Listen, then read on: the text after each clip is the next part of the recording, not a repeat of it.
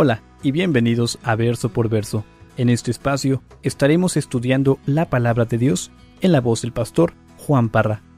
Si aún no tienes alguna iglesia en donde congregarte, te invitamos a Capilla Calvario de Oxnard.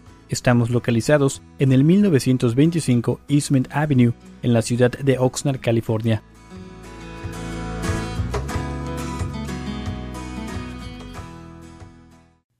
Primera de Pedro capítulo 2, verso 9 dice: Mas vosotros sois linaje escogido, real sacerdocio, nación santa, pueblo adquirido por Dios, para que anunciéis las virtudes de aquel que os llamó de las tinieblas a su luz admirable.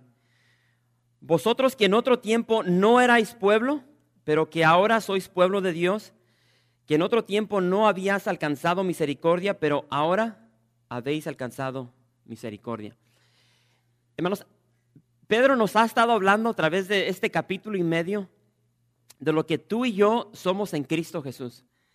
Y familia, Pedro nos ha enseñado de que en las tormentas de la vida tú y yo tenemos un puerto seguro en Cristo Jesús. Tenemos un puerto seguro en Cristo, no importa lo que llegue a nuestra vida, en Él estamos seguros. Y vemos a través de la palabra de Dios de que Jesús puede salvar. Aún el día de hoy, en el año 2014, Él puede salvar. Lo que hizo en las páginas de la Biblia hace 2000 años lo sigue haciendo el día de hoy. Dios no cambia, es igual ayer, hoy, por los siglos. Entonces, cuando tú y yo nos acercamos a Jesús, entiende esto, cuando tú y yo nos acercamos a Jesús, nos estamos acercando a Dios, nos estamos acercando al Santo de Israel, a la verdad encarnada, nos estamos acercando al admirable, al todopoderoso, al príncipe de paz, al yo soy. Cualquiera que sea tu problema, Él es la solución para tu problema. Él es el Cordero de Dios que quita el pecado del mundo. Él está aquí en esta noche para perdonar todo tu pecado, si es que a Él te acercas. Ahora, vemos de que Pedro nos ha enseñado de que tú y yo, la iglesia, los hijos de Dios, el pueblo de Dios, a través de Cristo, somos una casa espiritual edificada por Cristo. Y no solamente una casa espiritual, sino que somos un sacerdocio. Ahora, ¿para qué? Y esto fue lo que vimos la semana pasada o hace 2 semanas. Tú y yo tenemos el propósito de ofrecer sacrificios espirituales aceptables a Dios por medio de Jesucristo. Y como esos sacerdotes, teniendo ese privilegio de acercarnos a la presencia de Dios con esa libertad de ofrecer sacrificios, vimos de que, hermanos, tú y yo podemos llegar ante la presencia y confesar nuestros pecados. Habla con una persona que está cargada de pecado y después de que entiende, comprende de que hay libertad de poder llegar a los pies de Jesús y soltar toda esa basura y saber de que Jesús no solamente va a borrar esos pecados, sino que da un nuevo inicio. Hermanos, hay gran libertad en eso. Y vimos de que Pedro nos enseña de que tú y yo tenemos el propósito de ofrecer sacrificios espirituales de confesión de pecados. Salmo 51:17, los sacrificios de Dios son el espíritu quebrantado, al corazón contrito y humillado no desprecias tú, oh Dios, dice el salmista. Tú y yo podemos ofrecer sacrificios espirituales a través de una vida entregada a Dios, a través de nuestras ofrendas a Dios, a través de la obediencia a la palabra de Dios y ser obedientes a Dios en el hacer el bien y por supuesto en lo que acabamos de hacer, de ofrecer alabanzas a Dios por quien Él es. Entonces llegamos a esta porción una vez más y fíjense lo que dice Pedro una vez más: mas vosotros sois linaje escogido, real sacerdocio, nación santa, pueblo adquirido por Dios, para que anunciéis las virtudes de aquel que os llamó, ¿de dónde? De las tinieblas a su luz admirable. Hermanos, antes que nada, la vida del cristiano tiene un propósito. Tu vida tiene un propósito. Y ahora puede ser que tú estés aquí en esta noche y no tienes la menor idea del por cual tú existes. Tu vida tiene un propósito. Y de acuerdo a Isaías, Dios nos dice: todos los llamados de mi nombre, dice, para gloria mía los he creado. Tú y yo existimos para traer gloria a Dios. Así de sencillo.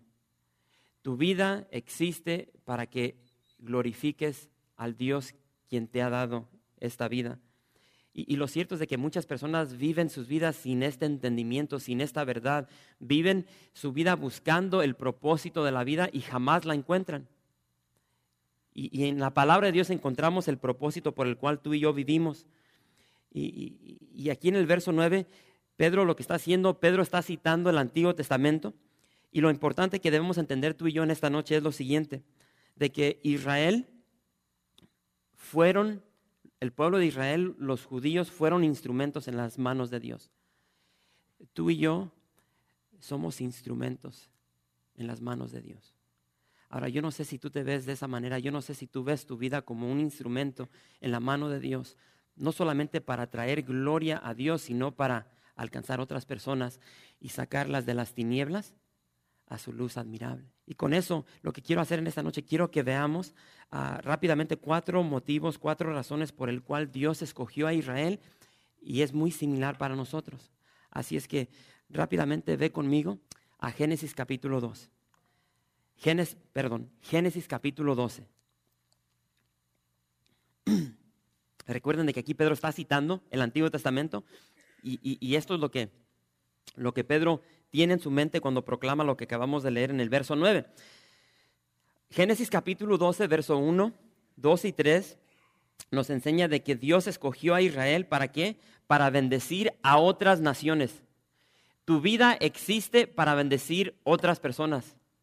No podemos ser egoístas, no podemos ser vanagloriosos y solamente enfocarnos en nosotros mismos. Existimos para glorificar a Dios y para darle a conocer a todo el mundo. Pero Jehová había dicho a Abraham, vete de tu tierra y de tu parentela y de la casa de tu padre a la tierra que te mostraré. Y haré de ti una nación grande y te bendeciré y engrandeceré tu nombre y serás bendición.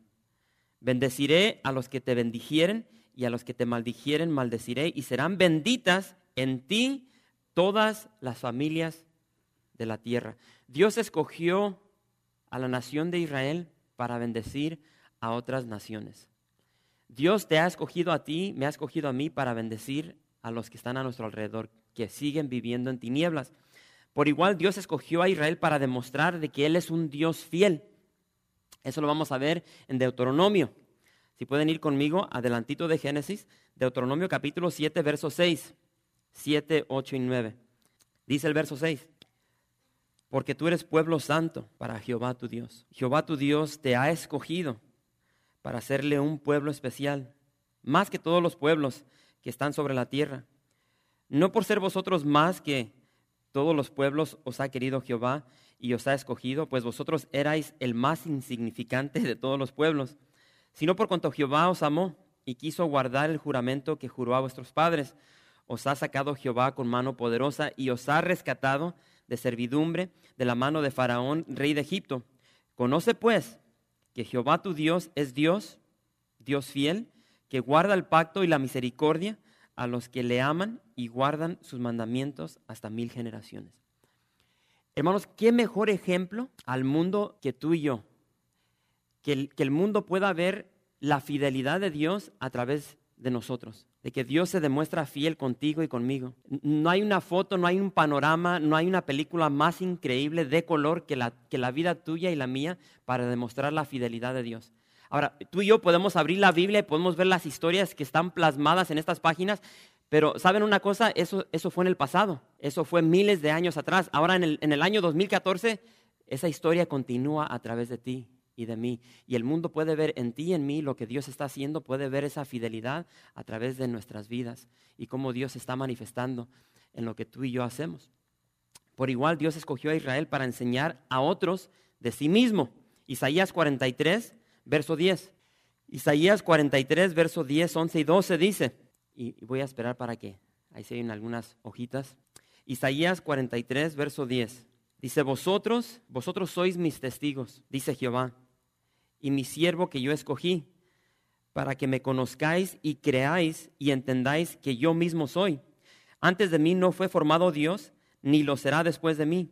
Yo Jehová, y fuera de mí no hay quien salve. Yo anuncié y salvé e hice oír, y no hubo entre vosotros Dios ajeno. Vosotros pues sois mis testigos, dice Jehová, que yo soy Dios. Hermanos, tú y yo, una vez más, tal como Israel, le vamos a enseñar a otras personas del Dios a quien tú y yo servimos. Y finalmente, Isaías 43, ahí mismo en el verso 20, vemos de que Dios escogió a Israel para alabarle.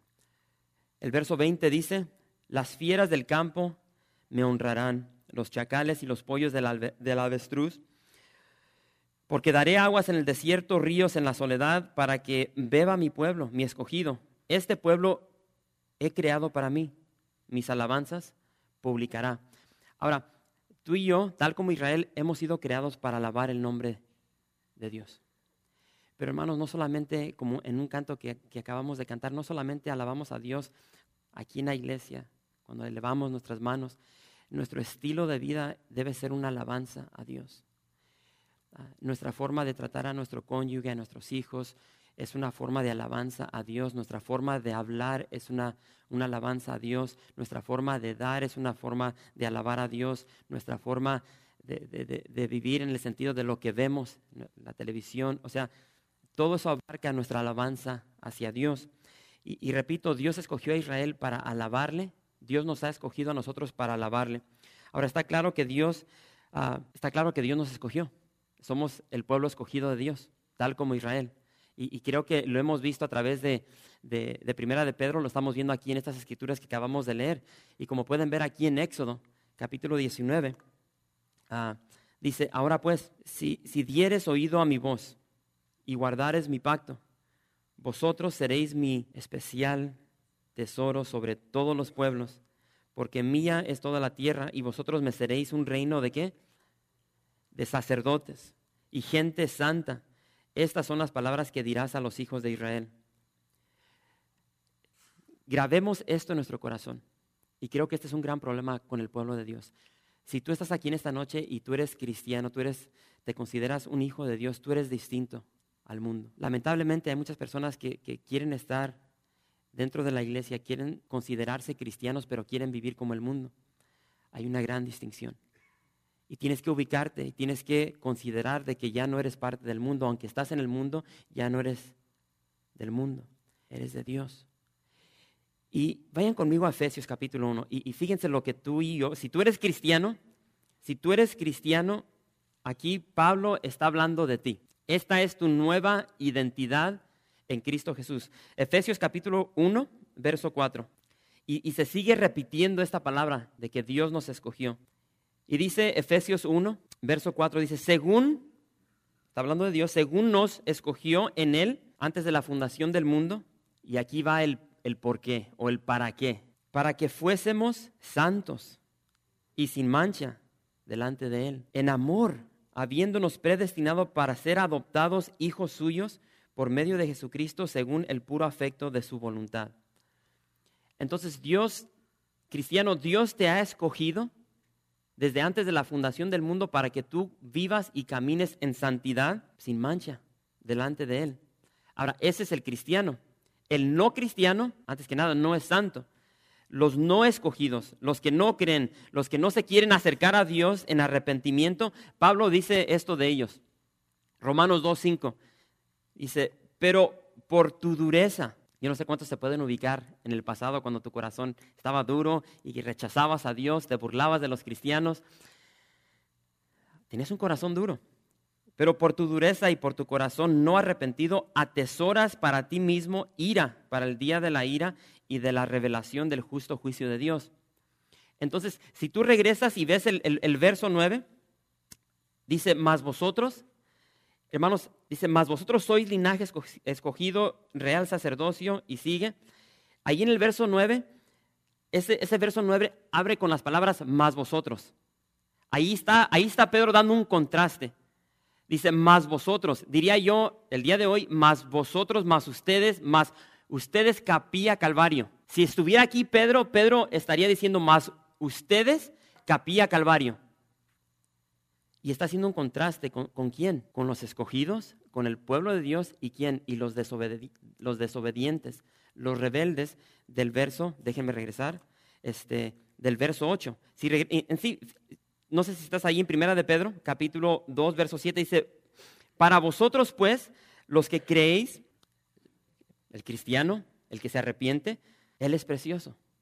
Jesús, si tú eres cristiano, Jesús es precioso para ti, es lo que está diciendo Pedro. Pero para los que no creen, La piedra que los edificadores desecharon ha venido a ser la cabeza del ángulo y piedra de tropiezo y roca que hace caer porque tropiezan en la palabra, siendo desobedientes, a lo cual fueron también destinados. Entonces está haciendo un contraste en los escogidos y los no escogidos, los que se han arrepentido y los que no se quieren arrepentir, en los desobedientes y los obedientes. Y ese contraste está increíble.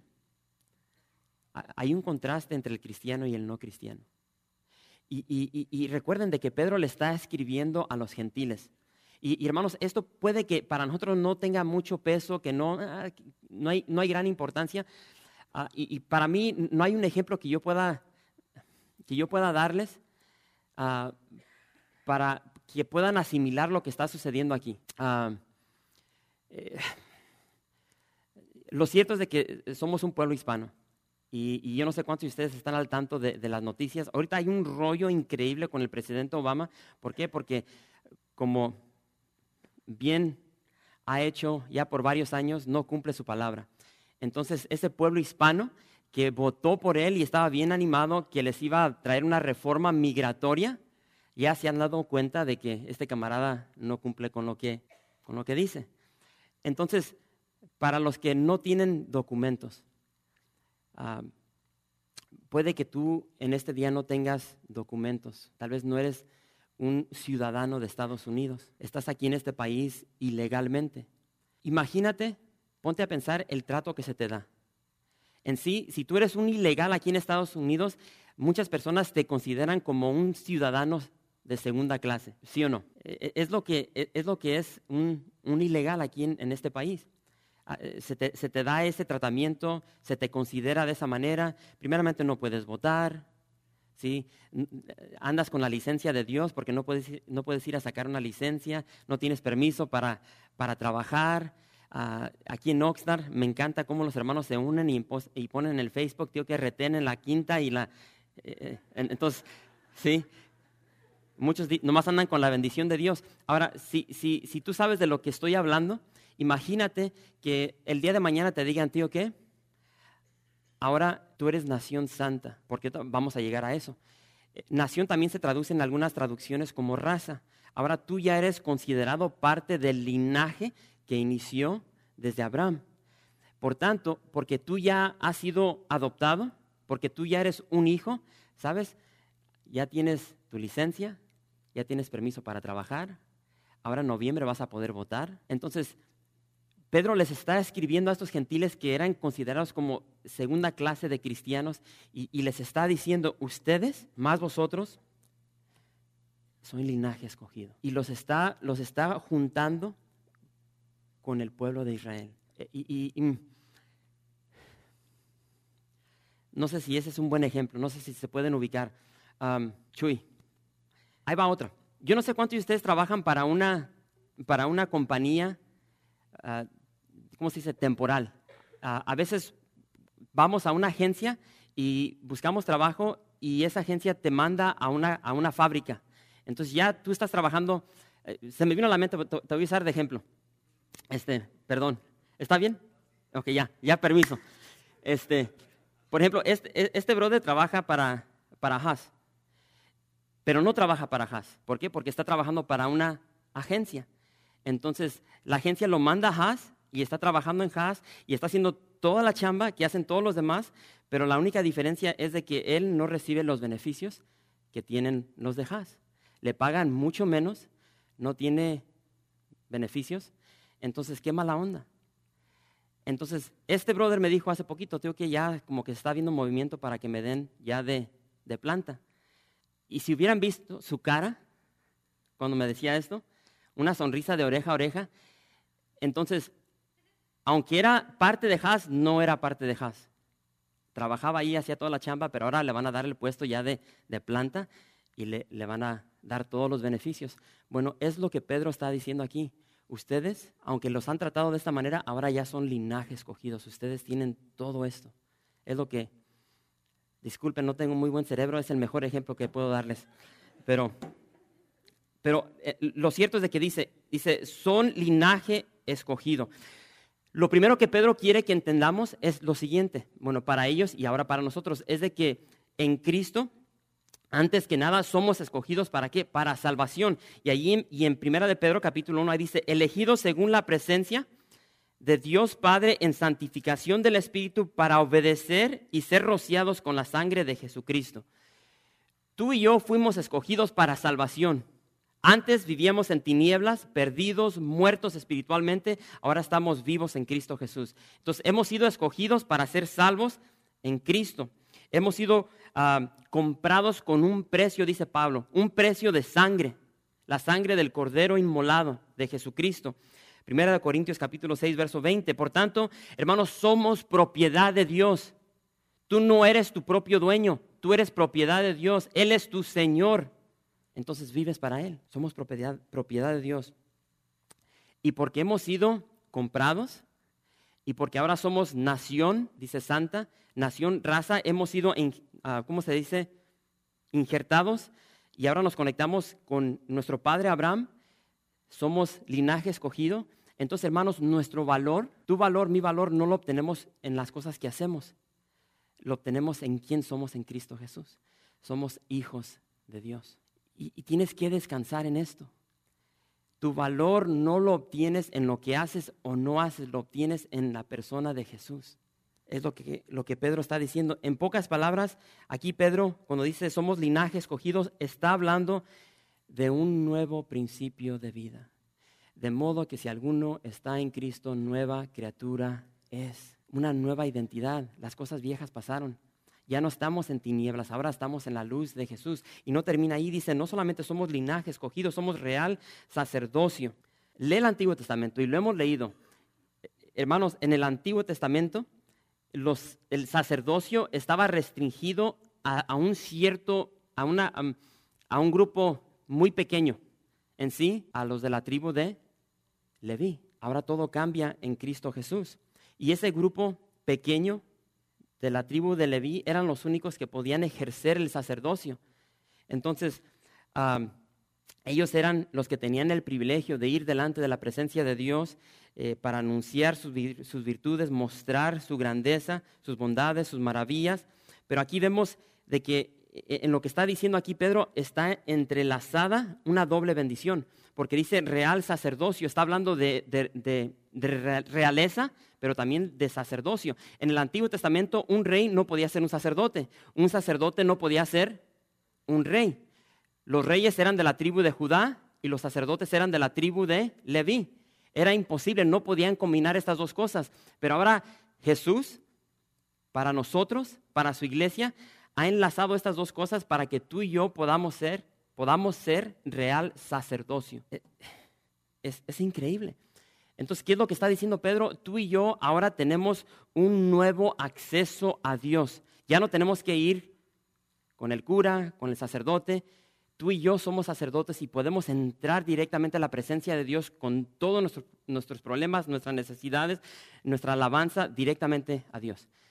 ¿Sí? Un nuevo acceso. Acerquémonos pues confiadamente al trono de la gracia para alcanzar misericordia. Tú y yo podemos ir delante de Dios con una libertad increíble. Tercero dice, somos nación santa. Recuerda las palabras de Pedro en el capítulo 1 donde dice, como aquel que os llamó es que es santo. Sed también vosotros santos en toda vuestra manera de vivir. Hermanos, nuestras vidas deben demostrar la santidad del Dios a quien tú y yo servimos, del Dios quien nos ha salvado. Entonces, esto habla de un nuevo señorío, ¿sí? Nos hemos ido de las tinieblas, nos hemos ido del señorío de Satanás al señorío de Jesucristo, un señorío de luz, de gloria, ¿sí? Entonces, cuando tú y yo estamos ahora en esta vida de cristiano, tenemos que obedecer a aquel que nos salvó, a aquel quien es nuestro Señor.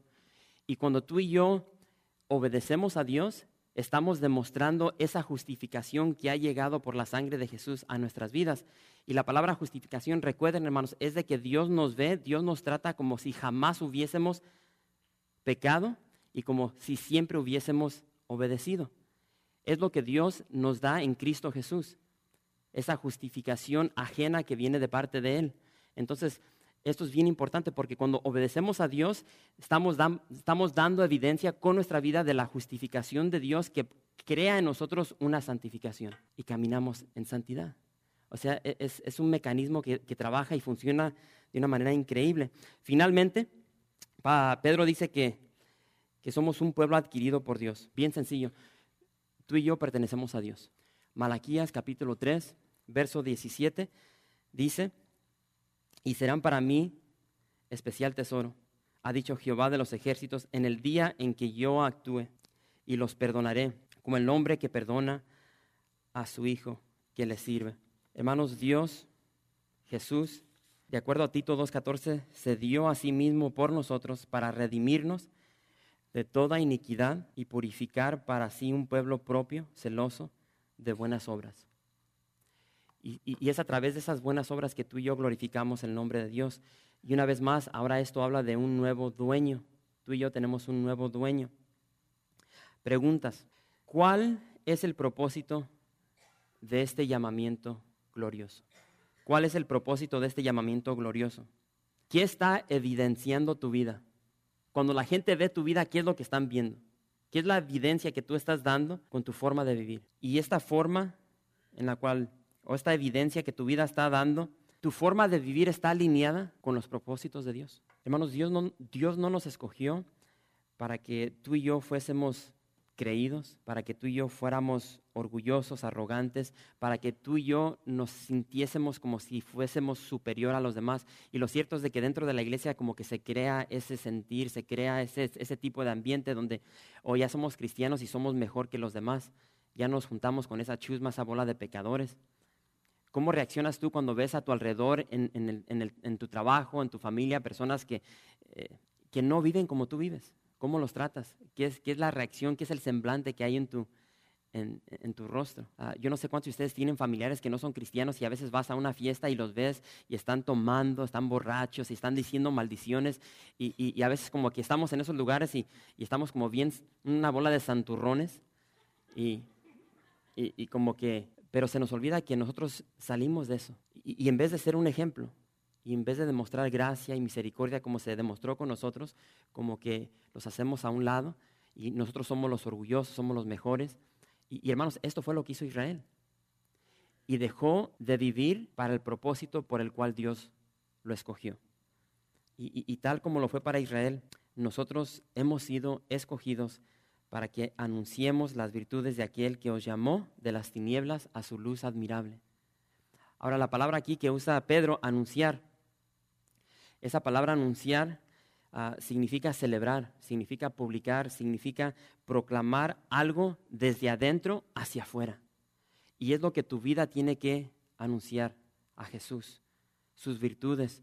Y esa palabra virtudes está hablando de excelencias, las excelencias de nuestro Dios, está hablando de sus maravillas, de su gracia, de su misericordia. Por eso dice Pedro, de aquel que os llamó de las tinieblas a su luz admirable. Y hermanos, aquí el apóstol Pedro nos da a entender, tal como a los cristianos del primer siglo, de que tú y yo antes vivíamos en oscuridad. No sé si se te ha olvidado eso. Antes vivíamos en oscuridad, una oscuridad espiritual, y Dios nos llamó a Él, nos llamó al arrepentimiento, a tener fe en Jesús, quien nos redimió de ese poder que nos tenía atados en las tinieblas. Y fácilmente se nos olvida de dónde salimos. Y es por eso que Pablo dice en Colosenses, capítulo 1, verso 13, el cual nos ha librado de la potestad de las tinieblas y trasladado al reino de su amado Hijo, en quien tenemos redención por su sangre, el perdón de pecados. Que no se te olvide que para muchos de nosotros vivimos en fornicación. Nosotros salíamos el fin de semana buscando fornicación, adulterio, borracheras, lujuria, lascivias. Buscábamos el ambiente, buscábamos pleitos, éramos una bola de mentirosos. Bueno, hermanos, de allí nos redimió. Jesús nos trasladó de esa oscuridad a donde estamos el día de hoy. Que jamás se nos olvide eso, porque el día que se nos olvide eso, nos vamos a olvidar de los pecadores y nos vamos a olvidar por el cual existimos. Y es lo grandioso aquí de que Pedro nos está recordando esto, le está recordando esto a los cristianos del primer siglo. En otro tiempo vivíamos muertos, perdidos, sin fe, sin esperanza, condenados en la incredulidad que existía en nuestro corazón. Pero después ya llegamos a la luz admirable y me encanta cómo Pablo lo dice, Efesios capítulo 2. Y aquí ya vamos a terminar, hermanos. Efesios capítulo 2. Y vamos a ver dos porciones aquí en Efesios. ¿Están todos ahí? Efesios capítulo 2, verso 1. Y dice, y Él os dio vida a vosotros. Y bueno, hermanos, esto es lo que estamos celebrando en esta noche. O sea, si volteas a mi izquierda, si volteas a mi derecha, esto es lo que vamos a celebrar en esta noche. Vamos a celebrar de lo cual tú y yo participamos por muchos años. Tinieblas, pecado, maldad, pero llegó Jesús y nos trasladó de esa inmundicia a su luz. Y es lo que dice, y Él os dio vida a vosotros. Estábamos muertos.